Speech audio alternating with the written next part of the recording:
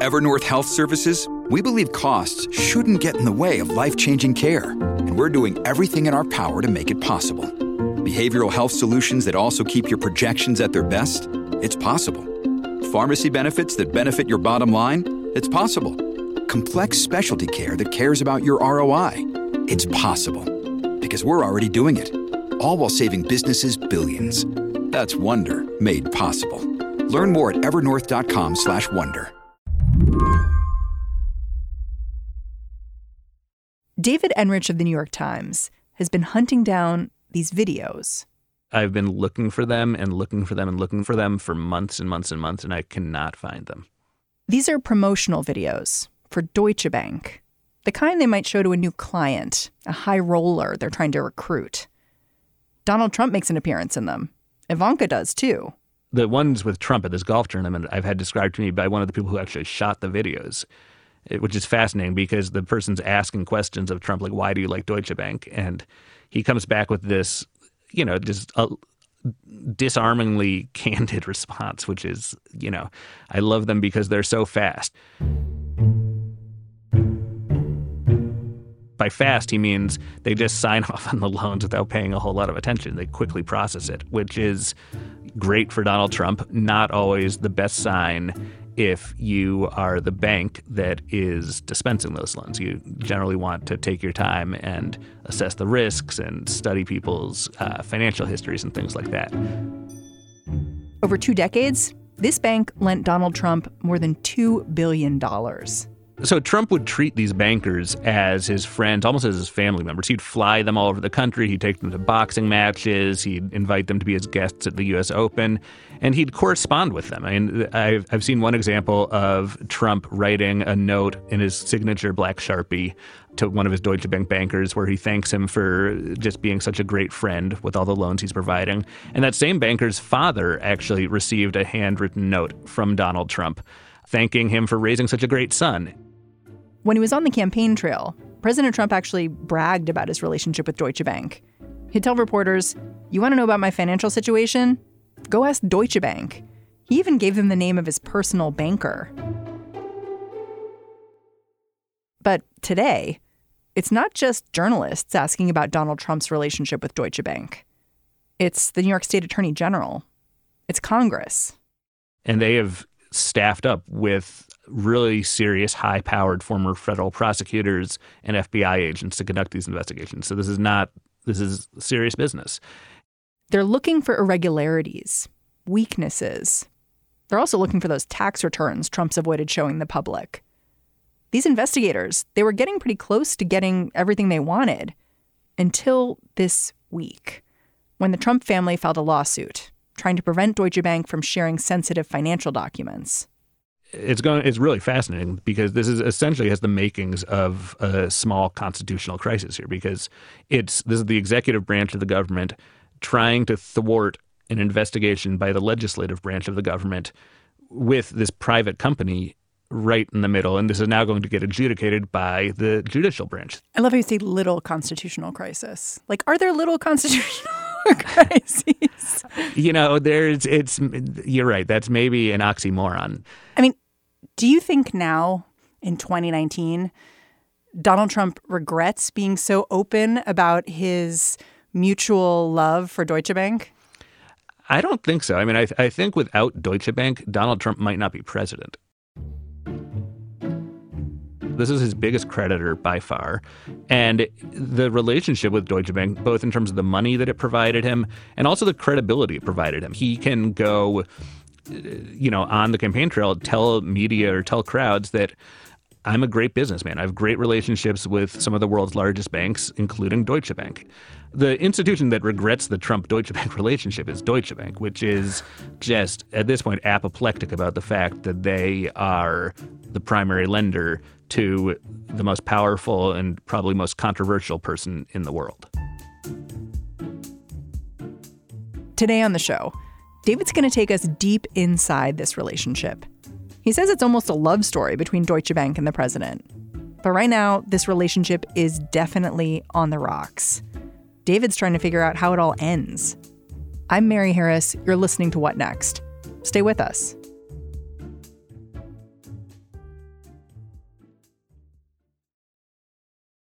This episode is brought to you by Discover. When it comes to your finances, Discover wants you to know they are the credit card that is always there for you. With 24/7 U.S.-based live customer service, everyone has the option to talk to a real person anytime, day or night. Yep, that means no more waiting for, quote, normal business hours just to get a hold of someone. We are talking real service from real people whenever you need it.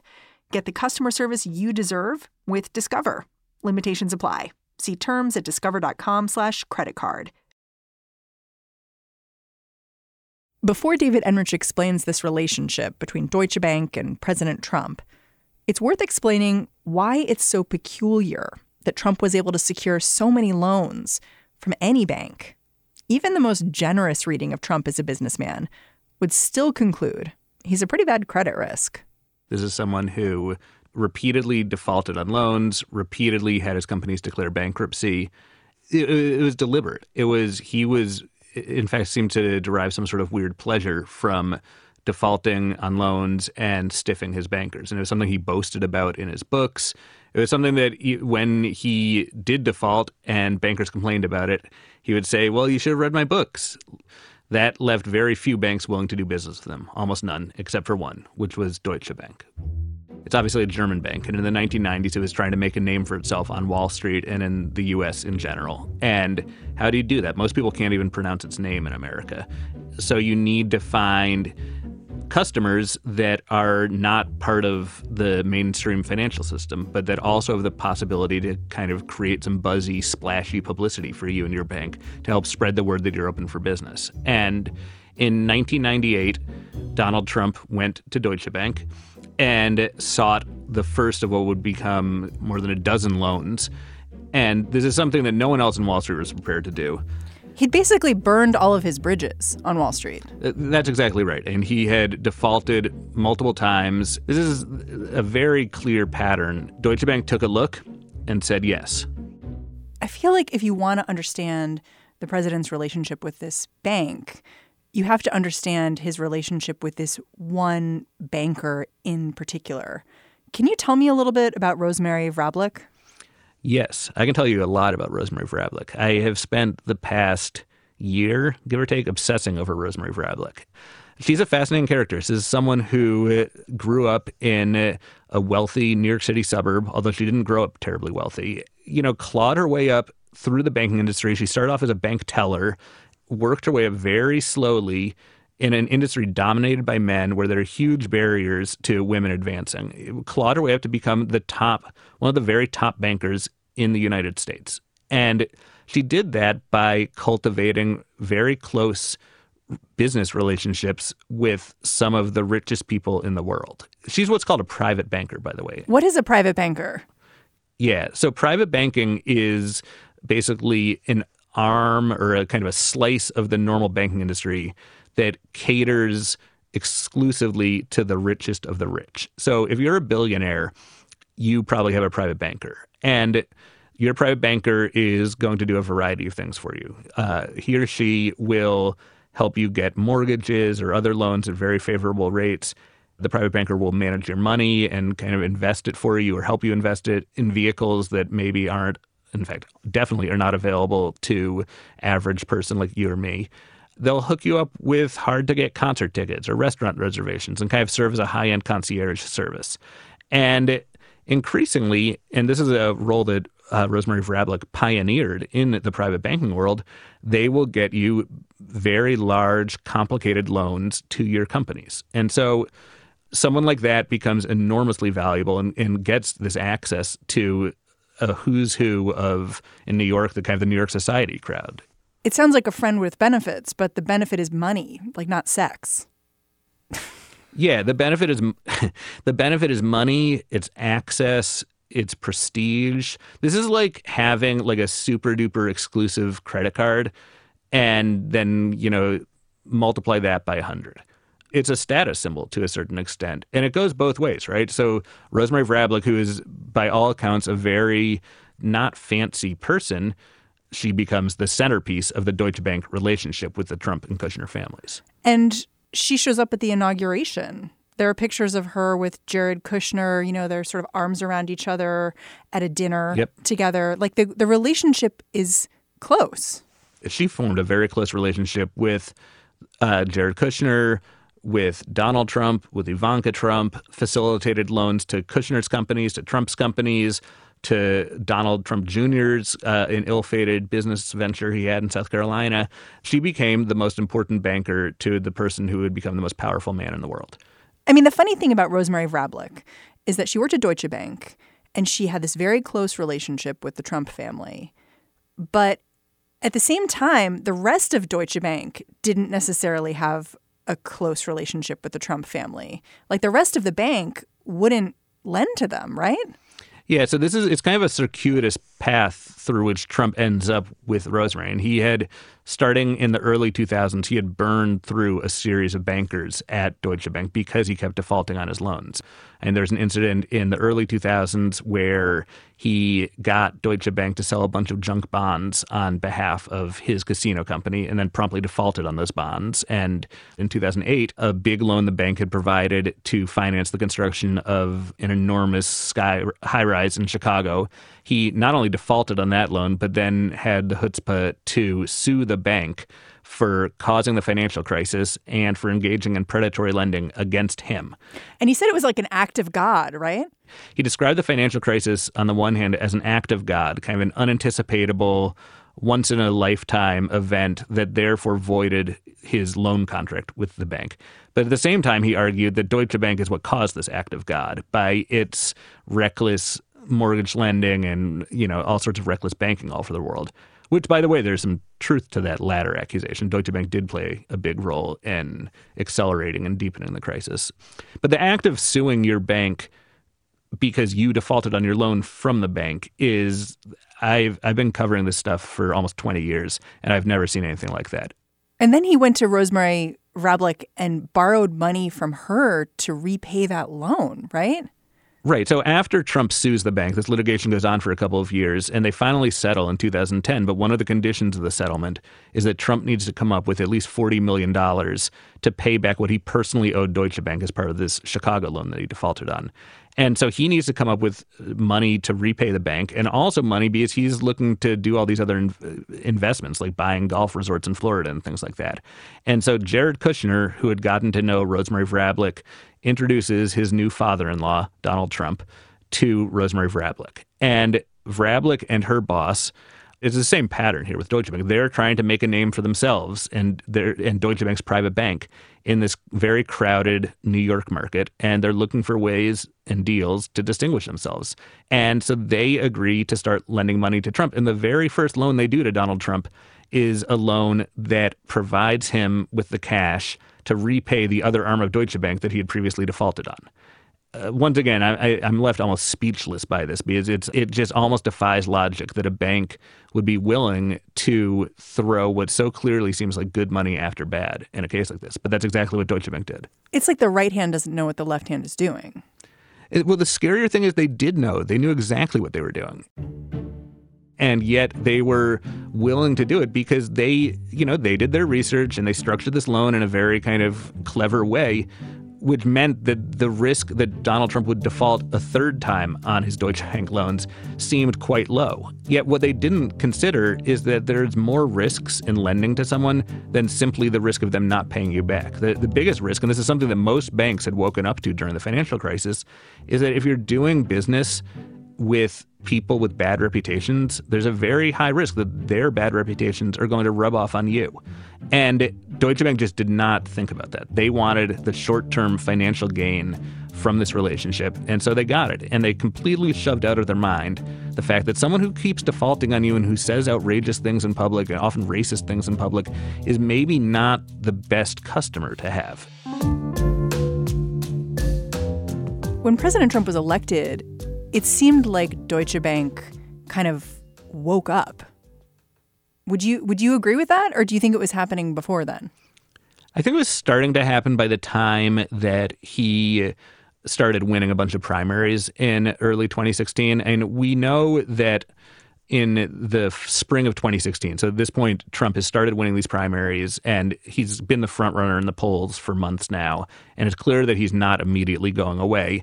Trump went to Deutsche Bank and to Rosemary Vrablic for yet another loan. And this one was to finance some work on his golf course in Scotland.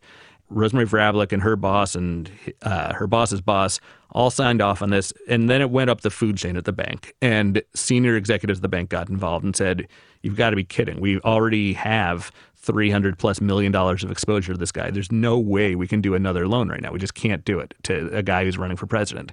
And so that, for a lot of people at the bank, was kind of a crucial turning point. They realized that not only were they deeply exposed to this very polarizing presidential candidate, but that the judgment of people in the private bank was just off. The fact that they thought that this was still a good idea to be throwing money at someone who is in the heat of a presidential campaign does not reflect well on the soundness of your thinking. That's not prudent. It's not conservative. In fact, it seems reckless. And so November 9th, 2016, people wake up in Frankfurt and see that Donald Trump has just beaten Hillary Clinton and is going to be the 45th president of the United States. And I've talked to a bunch of executives who were there, and they just had this nausea-inducing realization that they needed to move as quickly as they could to contain the damage from the fact that they were so deeply exposed to the president. And also just from a public relations standpoint and a reputational standpoint, Trump, even after being elected, especially after having been elected, remained extremely polarizing, extremely controversial. Much of the world had a very low opinion of him. And that's bad business for a global bank. And they, in fact, told their employees, like, listen, don't mention the name Trump. They were so desperate to contain any more fallout from this that they told employees in the investment banking division, the word Trump shall not be uttered. This is throughout the bank that the bank was really trying to circle the wagons. And I've heard from people in another division of the bank that when they would have town hall meetings where kind of senior executives from Frankfurt would come to town and invite anyone to ask any honest questions they had, employees were warned before walking into the auditorium where they'd have these meetings that they are not allowed to ask any questions about Donald Trump. And it's kind of like an ostrich-like pose in a way, just really not wanting to draw any further public or media or regulatory attention to the extent of this problem. You know, we're 2 years into this presidency now. You know, I wonder, you keep talking about Deutsche Bank's reputation and the risk of being associated with Donald Trump. Is there evidence now that this relationship has exposed them in some way? It's really hard to tell, and it's a very good question, but it's hard to tell because Deutsche Bank has so many problems. They've been losing money. Their stock price is basically pennies on the dollar. It's really hard to separate exactly which problem, whether it's Donald Trump or whether it's criminal investigation into money laundering or whether it's just the fact of their business model not working in Germany, which of those particular problems has contributed to the complete loss of confidence in the bank. But there's no denying at all that confidence is shot, and many of the bank's clients have been running for the hills. So you said that the bank took up this ostrich-like pose after Donald Trump was elected.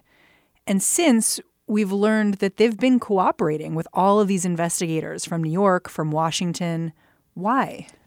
Because they're in damage control mode, and they realize that loyalty to their longtime client, Donald Trump, is not worth nearly as much as loyalty from the public and just repairing relations with governments all over the world that control the bank's fate to a large extent. And so they are trying to save themselves and to repair their name from the tarnish of Trump.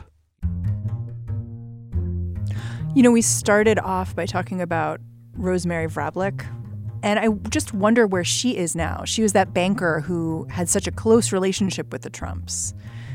Where is she in all this now? Is she still working at Deutsche Bank? Yeah, she's still an employee. She is, I think, trying to keep her head down is maybe the best way to put it. And I think her expectation is that she one day is going to be summoned or subpoenaed to testify before Congress about the relationship under oath.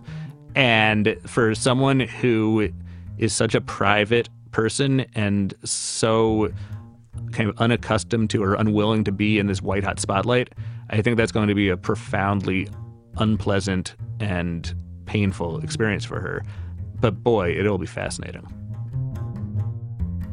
David, thank you so much for talking. Anytime. Happy to do it. David Enrich is a reporter for the New York Times, and he is writing a book on all this.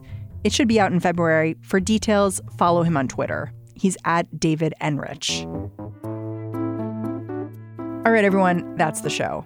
And I know a couple days back, I plugged our live show that's coming up on June 8th, asked you guys to go get tickets, but I'm going to do it one more time. And the reason is that we just booked a brand new guest who I'm super excited to talk to. His name is Jumaane Williams. He's New York City's public advocate. This role is an amazing springboard for New York City politicians. Our mayor, Bill de Blasio, used to do it. So did our New York State Attorney General, Tish James. Anyway, it's going to be a great conversation. You should really come and listen. You can get tickets at slate.com/slateday2019. What Next is hosted by me, Mary Harris, and produced by Mary Wilson, Jason DeLeon, and Anna Martin. All week long, we've had amazing support from Samantha Lee.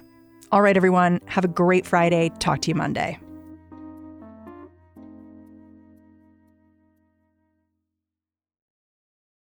This is the story of the one.